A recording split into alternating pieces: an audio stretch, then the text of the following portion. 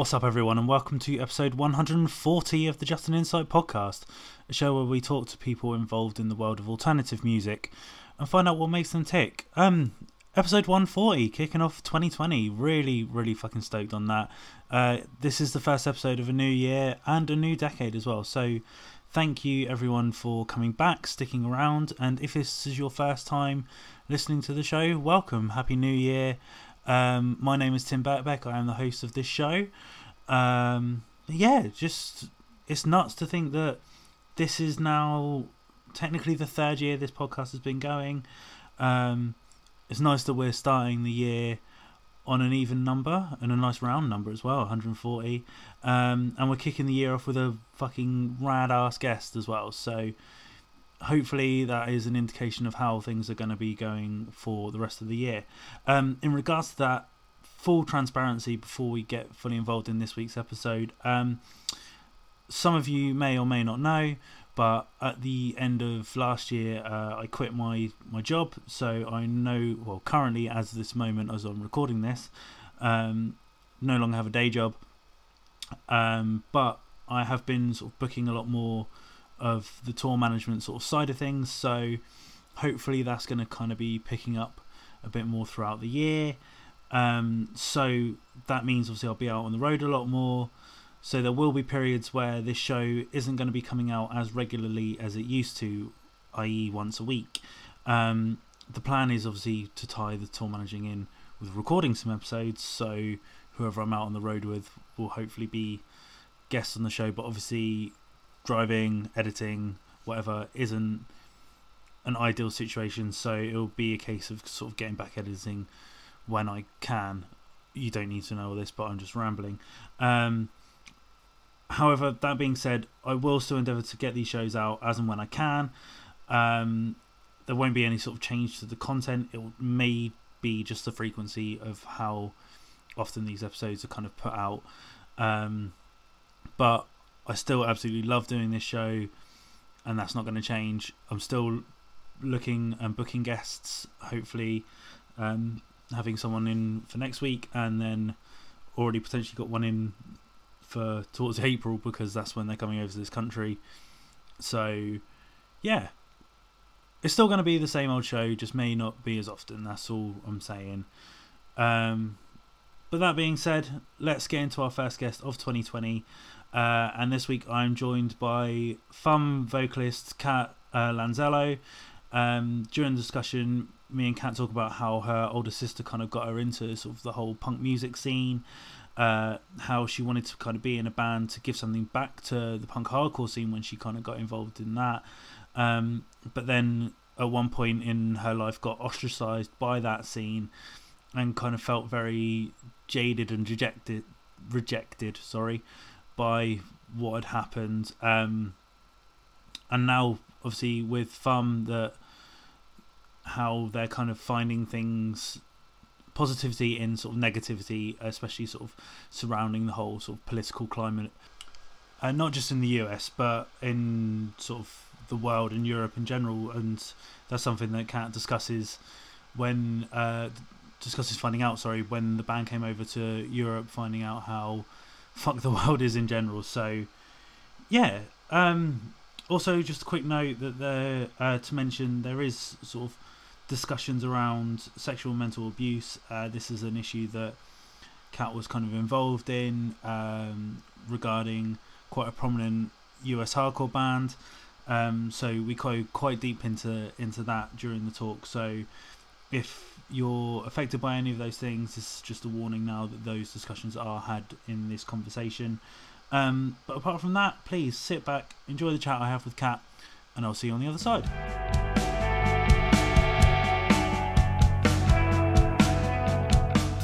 So joining me this week on the Just an Insight podcast is vocalist of Denver hardcore punk band FUM, Kat Lanzello. Have I got that right? Yes, you got it. Yes, nailed it. Perfect. Kat, thank you very much for joining me on what is the first Just an Insight of 2020. So very, very honoured to have you here. How's everything stateside? It's good. It's going to be a really busy 2020 for us as a band, so I'm very excited about this year. Perfect. Well, as I always do, just before we sort of go into it officially, I always sort of give you a briefing, and as I say, we are called Just an Insight, so we go back to the roots, the origins of my guest story. So, Kat, what kind of got you into alternative music and punk music? What was your first exposure of it? Yeah, I have the most amazing older sister. She's 3 years older than me, and she started getting into punk and hardcore when she was in probably beginning of high school, and so I was at the beginning of middle school, so about 6th grade. Mm-hmm. And she started introducing me to like bands like Green Day and Weezer and stuff like that really young. And then as soon as I hit high school, she always said to me growing up that she always thought I was going to be a nun, even though I wasn't religious, because I was like a really good kid. Yeah. And I never smoked or drank or anything like that. And so she told me when I was a freshman in high school, she's like, I think you're straight edge. I was like, what's that? And so she explained it to me and handed me an Earth Crisis CD. Brilliant. And so that was really kind of the pivotal moment, was like my freshman year of high school. And so then she started introducing me to more like kind of emo bands and punk bands and stuff like that. I grew up outside of Chicago, so I grew up with bands like Alkaline Trio and Braid. And, yeah. And I never fully got into like hardcore until I was in college, but I really loved Snapcase. Snapcase was one of my favorite bands in high school. And so it's really all due to my sister. Yeah. If my sister didn't exist, I have no idea where I would be. I was like still listening to Criss Cross in like 6th grade and New Kids on the Block, and she was like, you need to listen to better music. So yeah, she was a huge part of it. So was she quite into sort of like the hardcore punk side of things then? She was. She's definitely more of a punk kid. She's a huge Riot Girl. Right. I did not understand that when I was like a freshman in high school, sophomore in high school. I didn't quite understand it until I got to like my 20s. Yeah. But she was way into like Bikini Kill was one of her favorite bands, and L7 and stuff like that. So she was very much more into punk than hardcore. Yeah. And I kind of started going to punk shows that hardcore bands played, because in Chicago that was how like a lot of the local shows were.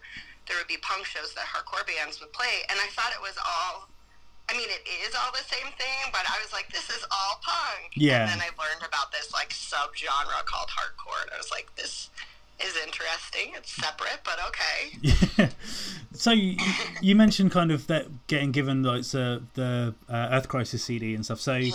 Was that kind of for you the sort of latching on point when you kind of veered off from what your sister was showing you to kind of going off and discovering your own stuff?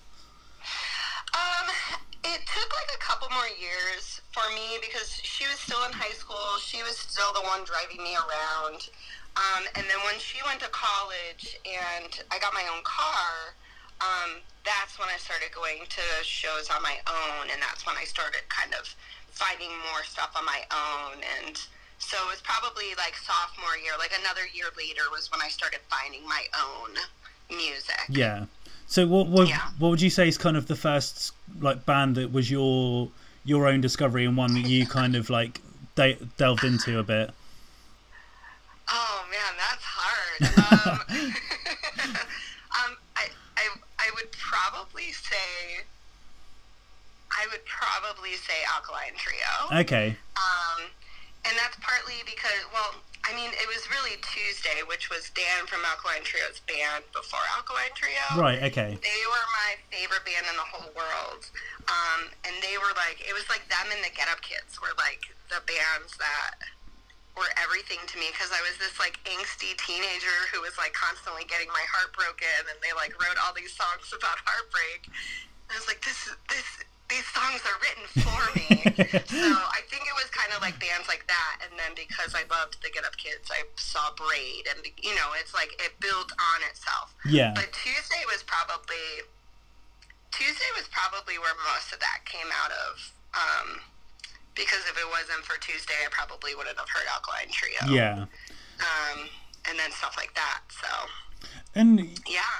Because obviously, I'm kind of jumping forward a little bit, but obviously now you're sort of in bands and stuff, and you said your sister's obviously was a big influence. So is she still very much kind of into punk and stuff? She is.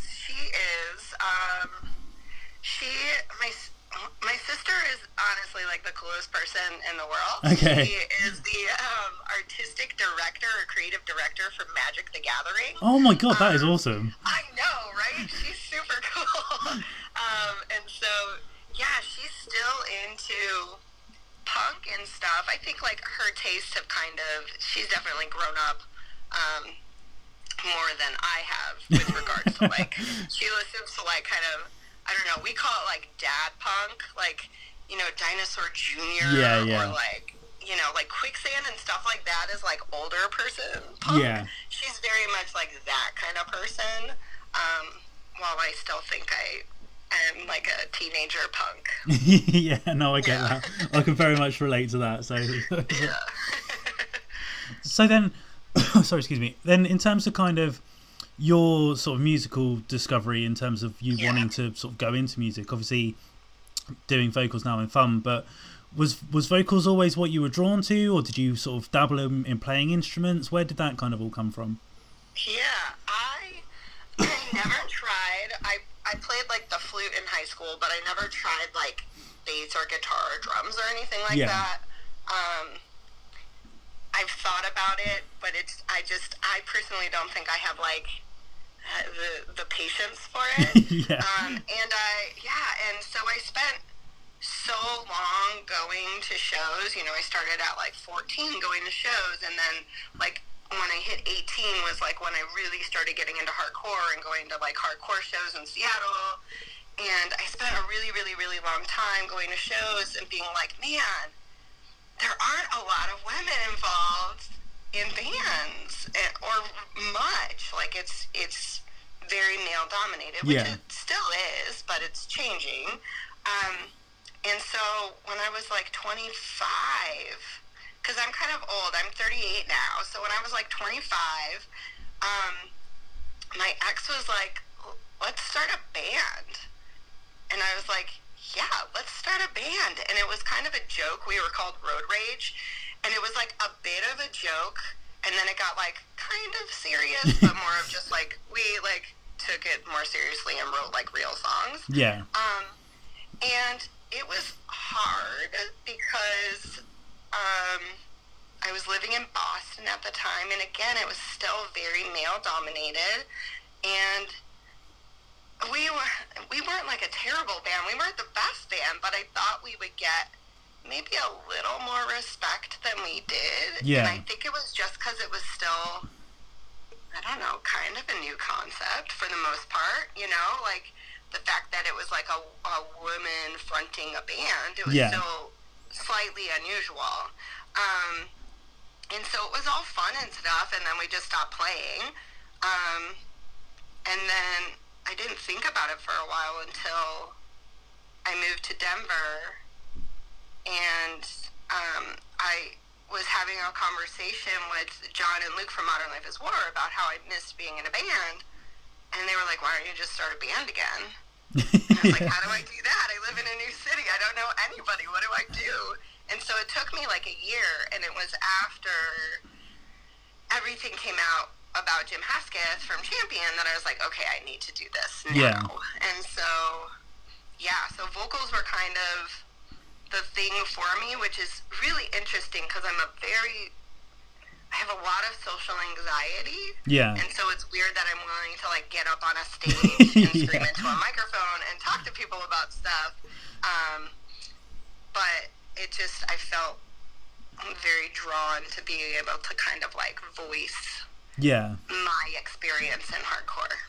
So I'm going to sort of come back to that in a minute, because I just want to sort of pull back a little bit. Sorry, but I went off on a no. You That's, just asked if it was vocals, and I'm like, well, let me tell you my whole story. no, that's exactly what I want to hear. So don't worry about that. But so in terms of kind of your sort of then, so was Road Rage, was that kind of the sort of, I guess, the awakening sort of kind of like trying out like what you could do vocally? Yes, okay, sure, it was, yeah. So in those terms, then, like, what were you kind of? Was it just the fact that you hadn't seen many women within that scene and wanted to kind of put a female voice forward? Was that kind of the reasoning behind it, or am I making assumptions? It wasn't the reasoning. Okay. Which is interesting. The reason was very much just like, let's just start a band. It would be fun. It was more of, I feel like I need to do something more than just go to shows. Right, okay. So it wasn't even like I'm not seeing enough women. It was more of like, I've been going to shows for so long. I'm not booking shows. I'm not making zines. I'm not doing anything but going to shows, and I want to do something more for the scene. Yeah. And then as the band was going, I was like, man, there aren't a lot of women in hardcore, like, in bands. So I think it kind of morphed into that. Right, okay. And just again, to pull back slightly, so you mentioned you grew up in Chicago. So yes. Was that kind of, where did you sort of, I guess, become more involved in the scene? Was it in Chicago, or was it when you moved? It was when I moved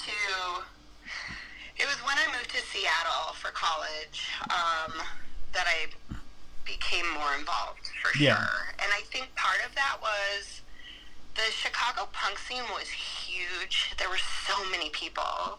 And so when I moved to Seattle and kind of became part of the hardcore scene, it was small. And so everybody kind of knew everybody. And so I think that's where I kind of got more involved in the scene. And because I always think for a lot of people that are within that world, like going to shows and stuff, it kind of makes being part of a band sort of attainable in some aspects. So was there kind of any standout moment that you kind of thought, like, as you mentioned, sort of like wanting to give back to the scene, but was there kind of a gig that you can remember going to that you thought, well, I could do this, I could give that a go and sort of be that person at all? Man, that's a good question. I don't know if there was anything specific. I think it was just, I don't know. I don't think there was anything specific, no. It was just... Yeah, I wish there was this, like, pivotal moment that I was watching somebody and I'm like, yeah, I can do that. I think it was just like, yeah, I mean, there are lots of people who do this. I could do it too. And I sucked at first. I was a terrible vocalist at first. Like, it took a long time for me to, like, figure out how to be a vocalist. So I don't even think it was like, I think it might have been the second time around with FOM that I was like, yeah, I can do this. And it was that, like, it was when I was at Fest in Gainesville, Modern Life is War played, and I always do one song with them that I did like guest vocals on, called Crack Sidewalk Surfer, and I did that song, and then after that, that's like the next morning I was like, yeah, I can do that. Yeah. And John and Luke were like, yeah, you can. And so I think that's what it was not even the first time around. I think the first time around was like, I was very naive about it. Yeah. And I think it was the second time around that I was like, no, I can actually like make this meaningful. Because like all the Road Rage songs were like ridiculous. They were like just, I don't know, stupid songs. Yeah. About stupid things. And that was a huge part of wanting to do FOM, where it's just like, man, I miss when bands made me feel things. Yeah. So. And yeah. Before we kind of delve really deeply into it, but obviously, like, FOM has kind of got sort of political underlyings, and what a lot of what you're sort of speaking about has that sort of political edge to it. So is that something that you've always kind of been interested in, or is that something that's kind of come along later in life when you've kind of realised the state of not just your country but our country and the whole world is gone to shit, sort of thing? I grew up in a pretty political household. Okay. Like very liberal political household, like where my mom is quite a feminist and raised two very feminist daughters. Right. was very much like, you can do anything you want and fuck anybody who thinks otherwise. And so I grew up like knowing about politics and knowing what was happening in the world. And so, you know, as soon as I turned 18 and I was able to vote, I was voting. Like, I think I was lucky enough to grow up in a household that wanted to inform their kids about what was happening. Yeah.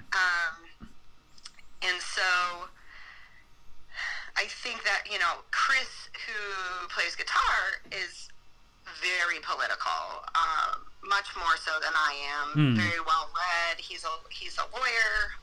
He's a public defender, and so, which is like, he's a lawyer for people who can't afford lawyers. Oh, okay, cool. Yeah, so he's very much giving back, works for the people, and so I think having him there has really helped it to become more political than it might have been if he wasn't in the band. So then, in terms of kind of, I guess, your sort of growth, you sort of said Road Rage was a little bit sort of jokey, but kind of became a bit more serious, and then obviously you stopped doing shows and stuff. But were you sort of touring in that band, or was it just sort of more local shows? What was the deal with that? Yeah, we just did local shows.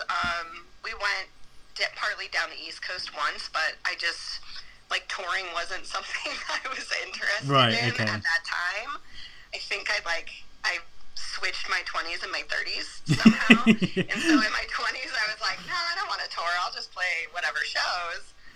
And so we pretty much just played in New England. But, yeah, we didn't really tour. And so then with this band, when we started it as mainly being like, yeah, we just want to play local shows. And then we just got some momentum quickly, and we're like, we should just tour. Yeah. Like, it'll be really fun. We can, like, go and travel and play shows. And then we ended up in Europe like a year earlier than we thought we would. Yeah. And so now we love it. We love touring. We love being able to, like, meet people and talk about things. And so it's been a wild ride. Yeah.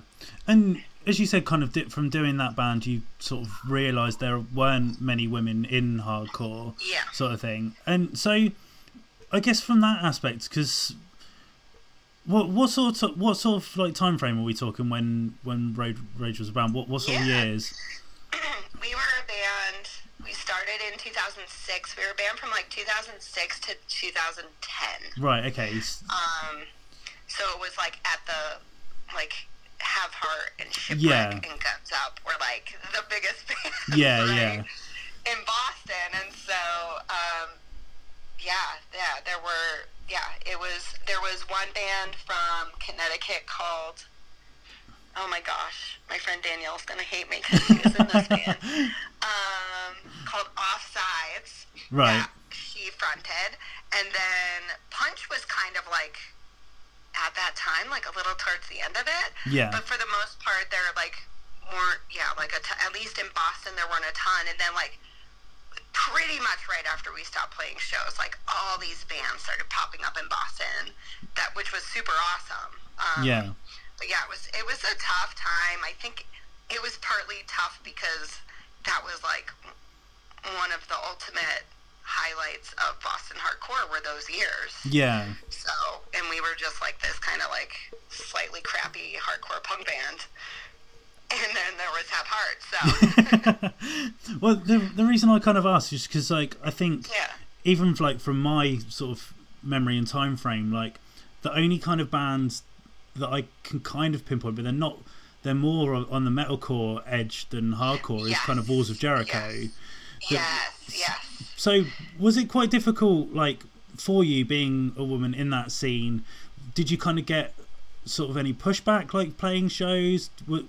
Did you find it hard being sort of able to be vocal in such a male-dominated space? And as you say, like, at the kind of peak era of Boston hardcore as well? Yeah, that is a really good question.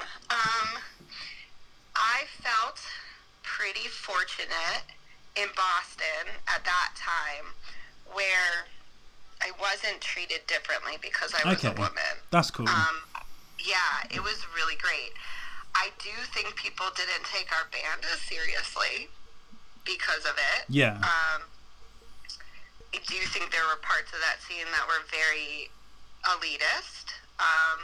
Not all of it, though, for sure. But I definitely never felt at that time in Boston like I was not welcome because I was a woman or I wasn't. Like, people didn't care what I had to say. Yeah. We definitely, like, seem to, like, do well with, like, younger kids. And I think that that's true of, like, most bands, right? Because younger kids are so new to the scene that they haven't been, like, corrupted by what can happen in hardcore and jaded and stuff. So, like, they're very enthusiastic about bands. And we did really well with, like, punks. Like, punks loved us. I think just, like, kind of crossing over into that, like, Boston hardcore scene was just not going to happen for us, and I was totally okay with that. Yeah. And obviously you've kind of touched upon it a little bit earlier, but obviously during this sort of wave of hardcore, Champion were a band that were sort of one of the, I guess, sort of landmark bands at that time. But then obviously a few years after they broke up, everything kind of came out that their vocalist Jim was not a good dude in the slightest. And you were sort of involved in all of that. Now, I could be completely wrong in my reading of your story, so that's kind of why I want you to get it from the horse's mouth. But my understanding was you kind of said stuff before all of this and weren't being listened to. Is that correct? That is correct, yeah. So can you kind of talk me through a little bit of kind of what happened and your perspective of things? Yeah, so I moved to Seattle for college, and I started kind of going to hardcore shows and, like, being part of the scene. And Jim was always really nice to me. Like, he was my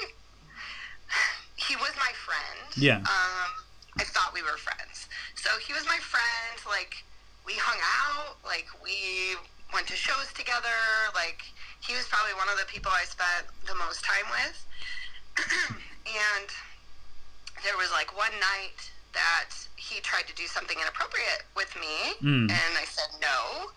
And kind of, like, over time, people started, like, treating me differently, and then I found out many years later that, like, he had been telling people that I was, like, obsessed with him, and, like, I tried to make out with him, and, like, all of this stuff. So he had, like, been behind my back, like, talking shit on me because I rejected him. Yeah. And so, like, I eventually moved from Seattle because of, like, what he had done and, like, how he had ostracized me from people that I thought were my friends. And I've seen a lot of those people since moving back, and it's been really good. And, like, people have definitely grown and changed, which is awesome. But there was, like, a moment where this was probably a couple months before everything came out about Jim, and I was talking to a friend about how excited I was that Stay Gold was playing Rainfest, because Stay Gold was and will always be one of my favorite bands. Really great people, really great band, always very supportive. Those guys have always been very supportive. And the person said to me, oh, you know, I just think Champion is better, and they're just such stand-up dudes. And so I told this person my entire story about Jim, and they completely blew it off. And so this was in 2016 that what happened between me and Jim was in 2002. Yeah. And this was 14 years later that somebody, like, blew me off. Like, I expected it in 2002 that they're like, oh, you're a girl, you're crazy, whatever. Like, that was, like, not unusual for hardcore, right? Like, I could, like, name other guys in the hardcore scene who did shitty things and said the girls were crazy when they weren't, right? But this was, like, 2016, somebody does this to me, and then everything comes out about Jim, and I wake up to a text from that person who blew me off saying, I'm so sorry, I didn't believe you. Oh, wow. And that was just like, that was so frustrating. Yeah. Because it's like, why didn't you? Yeah. And so things have changed significantly, which is awesome, right? Like, I think women are being heard more, like people are taking allegations seriously. But it took like 14 years for anything to happen to Jim. And the fact that people say they didn't know is bullshit. Everybody knew. Yeah. Everybody knew what he was doing. But women couldn't do anything about it. Yeah. We were ignored, or we were ostracized, or we were said we were crazy, or we were blown off. Yeah. So that was like a huge part of starting the band. At the last Bane show, so I went to the last Bane show, the last 2 Bane shows, everybody was having conversations about what happened with Jim and with other people, that things have come out about them. And so there were all these little conversations, and I was like, is anybody going to talk about it on stage? Yeah. And like the first night, nobody did. Not a single band said anything. And I was like, is this for real? Like, nobody's going to say anything. The Promise said, like, this kind of, like, vague thing, but, like, they kind of said something, but nobody else said anything. And so that second day, I was watching Modern Life is War, and Jeff goes, so there's been things that have been being talked about this weekend, and I'm not going to talk about it, but I'm going to have Kat talk about it, and pulled me out on stage. And I like fumbled through some like impromptu speech kind of just about how people need to believe allegations and believe women, and how like it's not just a boys club, and like things need to be different. And so I do think things have changed. I do think things have changed a lot. Yeah. And in terms of kind of, because when everything kind of sort of came out, it was sort of, I guess, the early days of kind of social media and things like that. Yeah. And I don't want to I'm kind of being devil's advocate a little bit here. And obviously if you don't feel it's appropriate, then please tell me to shut up. But if this kind of thing, because I think obviously a lot of people now sort of are more aware of these kind of things and are a lot more confident to speak out about it. So do you think if your story, or even the story that actually came out about Jim, had happened in this kind of generation, people would have taken it more seriously straight off the bat kind of thing? I'm not sure, because recently, well, like in July or sometime August maybe, all of these allegations about Sweet Pea came out, and what have happened with that? Yeah. Like, nothing's happened with that. And that was one of the things that, like, at the last Bane show, everybody was talking about. They were like, so is Sweet Pea going to get called out now? Because everybody knew about Pete and underage girls. Yeah. Like, it was like a joke in Boston. Like, it was everybody knew it. I knew about it, and I didn't say it or do anything. Like, I knew he was dating an underage girl. Everybody knew. And nothing's happened with that. Like, he's maybe gone into hiding, but is anybody going to do anything about it? And I think part of what's different is geographically where those two people were located. I think that the East Coast is still very male-dominated. It's always going to be very male-dominated.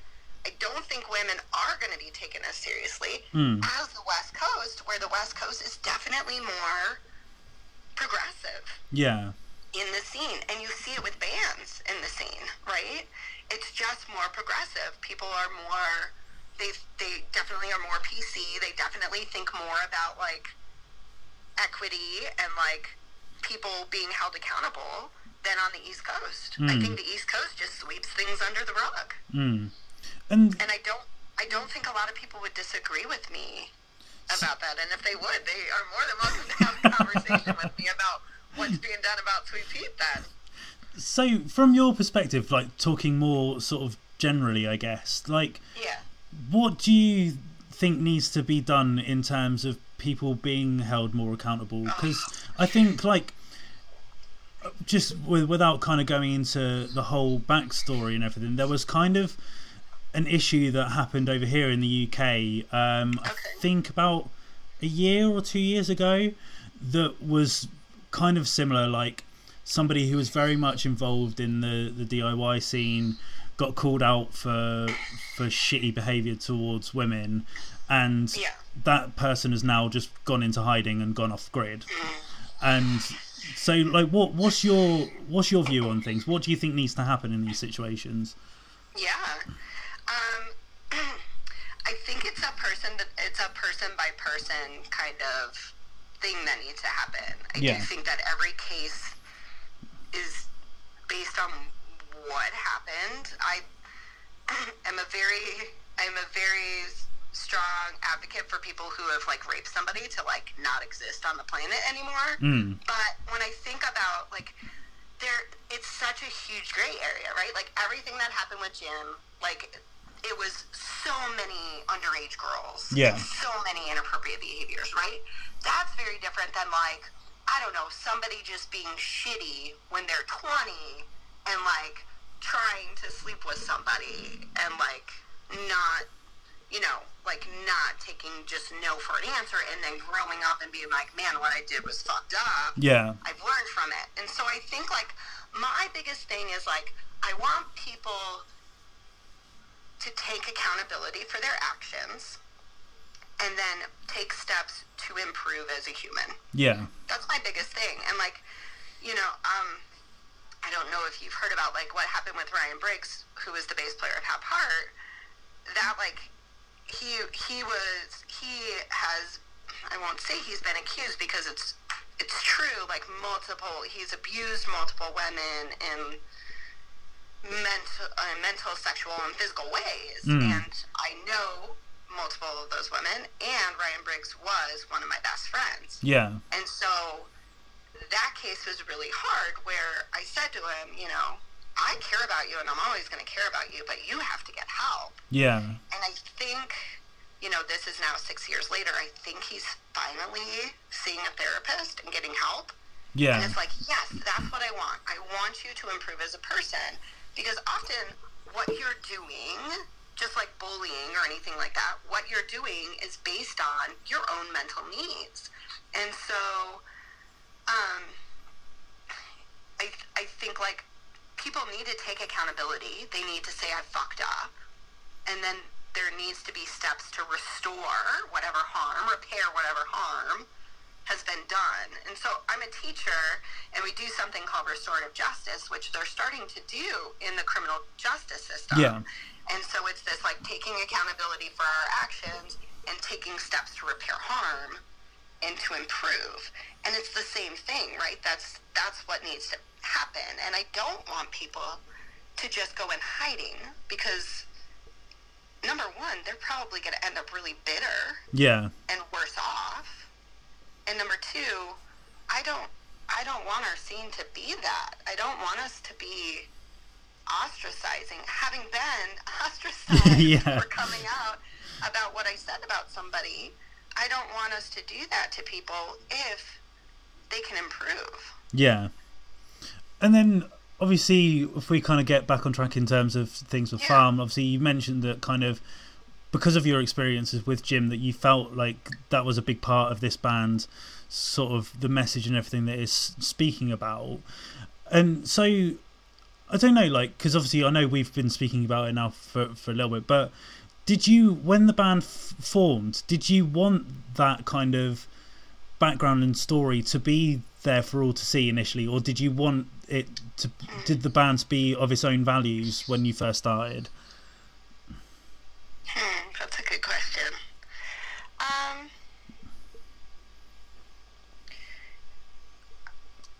I don't think, I think that leading up to forming the band, I talked so much about what happened with Jim that I was okay by that point. And so, like, It Follows is about somebody totally different other than Jim. And so, we don't have a single song about him. Yeah. It definitely, it was more political to start. We started our band, right before Trump was elected.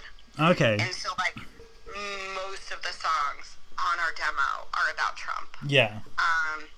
And over time, it's changed to being about more general political things. And then, It Follows was about one person in particular that we knew who did his shitty thing and just, like, moved around and was like, that's how I'm going to get away from being an asshole. Yeah. Is by moving to all these different places and running away from my problems. And so, I think it didn't feel the need for it to be, like, about the misogyny, our band to be about kind of, like, the problems with hardcore. Yeah. While I talk about that, most of the songs aren't about that. Yeah. And then sort of in terms of kind of the band, as you said, like things kind of started moving quite quickly in terms of sort of momentum and things like that. So what do you think kind of the catalyst for that was? Do you just think it's kind of right time, right place? Or like, was there something else that's kind of helped you on the way? Like, what's your personal perspective of those things? I think it's a couple things. Definitely right time, right place. Denver is a hub for amazing hardcore right now. The scene is so supportive, so enthusiastic. There's so many bands. It's hard living in the Pacific Northwest now, knowing like what's happening in Denver and not getting to be part of it. Yeah. While we have amazing bands in the Pacific Northwest, it's just different. It's a very established scene, and so it's just different than in Denver, where it's just like everybody goes to every show. Right. Yeah. So I think that was part of it. I think part of it is that it was the right time, and that like it was a norm now to not have an all-male lineup, all-white male lineup, right? And I think part of it, like, I mean, we just played a couple shows with Defeater and Modern Life is War, and like that's just partly because I've known those people I've known Derek for 17 years. Like we've known each other since I moved to Boston, and so.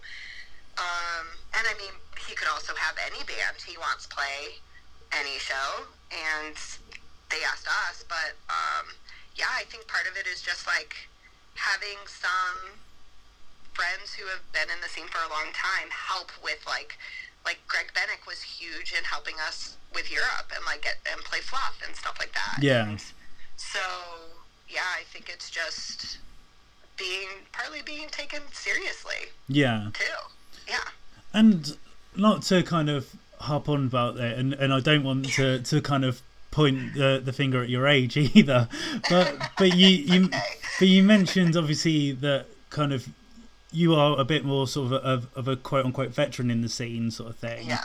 And obviously we are seeing more women in hardcore, more people of colour, more people of all sort of genders, whatever you want to sort of quote them as sort of thing, now kind of doing stuff in hardcore and punk sort of thing.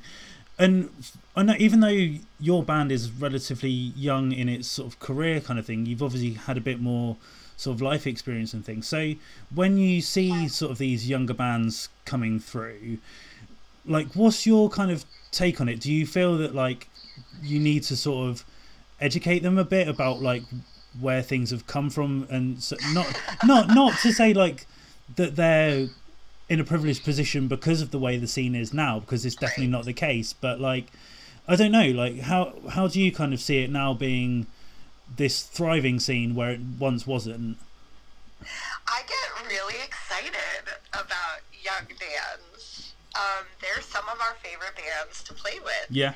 There's this young band from Denver called Tuck Knee, who are just like, I wish I was as cool as them when I was their age. Like, they're so cool. And I think that a lot when I see younger bands. I'm like, God, you guys are so cool. Like, I was such a dork when I was your age. And I think a huge part of that is just, like, the internet, right? Yeah. The internet has made hardcore so accessible. And I think that's actually a really great thing for the most part. And so I love seeing younger bands, and I love seeing how excited they are. And I don't ever want to be that like kind of older, jaded, like, I know about hardcore more than you kind of person. I'm not a big fan of the whole like new metalcore scene. Like that's like a whole nother thing that's not really my thing. But like if I think about like the hardcore and punk bands that I know of, like I think they're wonderful and I'm really excited about them. Yeah. And like 15 years ago or 10 years ago, I might have been that jaded person that was like, fuck all these bands, these people are stupid. I was very much like jaded about hardcore for a while. And so I get excited about all of these younger bands, and I do think that they do know a lot of like the very pivotal, the most important bands in hardcore they know about. There's like the early 2000s, it like doesn't exist to most of them. Like they don't know American Nightmare or HopeCon or like Count Me Out or any of the stuff that like influences us. Yeah. But I think that's okay. Yeah. So, but there are a whole bunch of like these like early 2000s style bands happening in the U.S. right now. Like you have Rejection Pack. Yeah. And you have Time and Distance, and you have Time and Pressure, and you have Chemical Fix, and they're all like very early 2000s style hardcore. That obviously we're all like kind of similar in age, and probably all grew up listening to like Go It Alone. Yeah. And so like all of our bands kind of have that influence, and these younger kids love our band. That's cool. So. Yeah, I love the younger kids. They're awesome. And you touched on kind of obviously like when Fam first started, obviously that like it wasn't sort of like the sort of misogynistic side of things that you were maybe approaching it. There was a little more of the political view, and obviously, like I don't know, like from if you were just to take your band on face value and didn't do any research into what you guys were all about, like it could come across as quite sort of a negative sort of outpouring in some point. But like, do you kind of see like the positivity in that negativity in like not just for you personally as using it as an outlet, but like getting that message across and having those positive conversations, whether it be political or whether it just be a general conversation about what is happening in the world? We were kind of asked that similar question by somebody at Fluff. Oh, okay. They're like, your songs are really negative. And I'm like, I know. Our songs are really negative. And it's like, that's like, I have a problem with like Youth Crew and like how like generically positive all the songs were. You know, they're like, we gotta stick together. And I'm like, this is such bullshit. Not everybody wants to like yes, like as like a white privileged male, sure, it's like easy to sing about that, right? Yeah. But for me, it's like I didn't like I grew up like upper middle class, so like I am privileged in that way. But I did grow up in a household that like had a lot of trauma, and like I do have depression, and I do have like mental health issues, and like if I were to like write songs that were positive, it would be so fake. Yeah. Like, it's just not what I can write about. Like the things that I write about come from that dark place, and so I think a lot of people can relate to that. They can relate to those feelings. They can relate to the anger.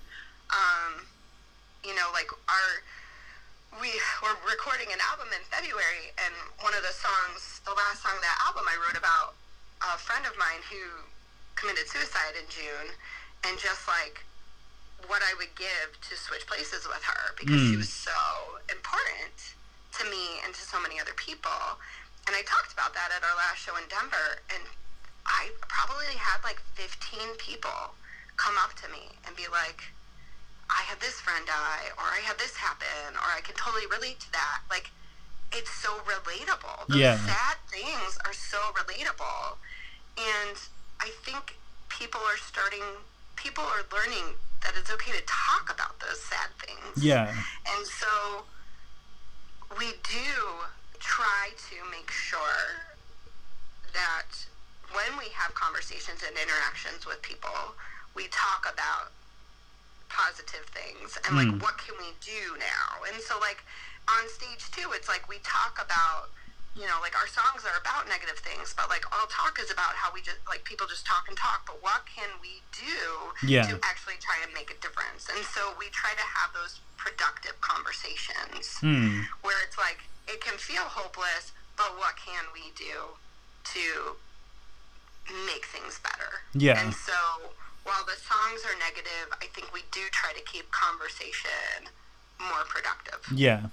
And you mentioned that you're obviously your day job, you're a teacher. So I always find it kind of interesting, like, I don't know, for some reason teaching and hardcore seems to go hand in hand for some reason. It does, But I always kind of find it interesting. So do your students know about your band? Are they aware of your band in any capacity? Oh, not my current students. My students in my school in Colorado know about my band. Okay, so what's their kind of view on what you do? Oh, they're young, so they don't get it. They're not like middle school or high school age, you know. They're like elementary, so they're young, so they're like, why are you screaming? Or they're like, that's weird. You know, they think it's strange, but they think it's cool. I also used to play roller derby, and awesome. I mean, I think those go hand in hand, where they're like, that's just as weird as you screaming into a microphone. So yeah, I think I don't know. I think they're too young to understand it. Fair enough. And obviously, the way that we kind of met very briefly in this conversation happened was through you playing at Fluff last year. And you mentioned obviously coming to Europe a lot quicker than you kind of planned and expected. So what was your kind of perspective of Europe, and sort of was it your first time coming here in a touring capacity? Yeah, it was my first time touring. I think it was all of our first time going to Europe touring. It was amazing. It was so different in that, like, politics is just part of the scene. Which was so cool to see. Everybody was really well educated on what was happening politically, not just in their country, but like all over the world. And like I learned so much that I didn't know. And it also, like, I hate to say it, but it like almost made you feel a little bit better being from the US, because you're like, oh, everywhere is fucked up. It's not just the US. They're having these problems everywhere. And I think that was like, it was kind of like, all right, but it was like everybody was doing more about it than we are. Everybody here is just sitting around, like, waiting for the 2020 election, hoping something, like, everybody's excited about an impeachment that's not going to do shit. So, we loved Europe. We were so happy to play there and have these, like, meaningful conversations every night. And it was just so, not, you know, we've definitely had, like, good conversations in the U.S., but it's just, I felt like I learned so much that I wouldn't have known if I didn't tour Europe. And obviously, like, I think Fluff's a bit of a different sort of animal because of what it is, but even like in the smaller shows, were you finding that maybe people were kind of being introduced and opened up to your band? Because I know personally, like, even though, like, you were one of the bands that I'd earmarked I'm going to watch, and like a lot of the people that I was with came with me because of, I was like, no, we need to go see this band, sort of thing. So like did you find that was the case kind of a lot of the shows, that people would kind of were sort of being introduced to your band in a live setting rather than through the internet? That's a good question. I think that a lot of people didn't know our band when they came to see us play. I do think, like, almost every show we played, there were, like, a couple people who, like, went to see us play. But I think, like, being a small, like, hardcore band from the U.S., when there's, like, a million of us, I didn't expect people to really know who we were. And so we were pretty pleasantly surprised at, like, every show by having, like, even, like, one person, like, singing along to a song. We're like, this is weird, okay. But yeah, I think a lot of people were they were introduced to us by seeing us play their city. Yeah. And that was pretty cool. Fluff was like, Fluff was unreal. Yeah. It was unreal how many people came to watch us. We didn't expect that. Yeah. And that was really special. That's probably the best show we will ever play. That's cool. Yeah. So is this kind of me being hopeful, but does this mean there's plans to come back to these shores in some plans? Yeah, there are, and not this year, but next year we're gonna come back. We're putting out a record this year and doing a couple tours in the U.S. And then our plan is 2021. I know it's far away. Yeah. With school schedules. Yeah, of course. As soon as we can do it, that's our plan. Is to come back in some capacity.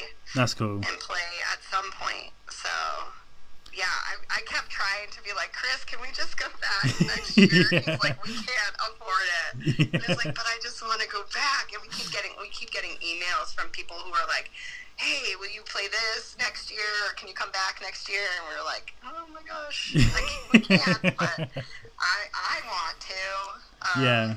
But, I definitely have to get at least Chris on board. He's my number one in the band, so. No, that's fair enough. And just before I kind of wrap things up, you mentioned obviously recording, so when can we expect to hear new music? Yeah, we're the tentative release for our full length is in June. Awesome. Yeah. So we'll most definitely keep an eye out for that when it comes around. Kat, how I like to sort of round these things off is to ask my guests what their favourite song is, but with a bit of a twist. So what is your favourite Fam song that you like to play live and why? Oh, my favorite song we play live is It Follows. Yeah. And it's because of the beginning of that song is so good. I love the beginning of that song. And I'm struggling so much because I'm like, I don't know if we have an It Follows on this new record. It's like, can we just re-record it and put it on this record? So I love that song so much. Brilliant. Yeah. Kat, thank you very much for your time. Really appreciate it. Thank you for having me. Looking forward to hearing new music and all the best for 2020. Awesome. You too. Thank you. Take care. Bye. Bye.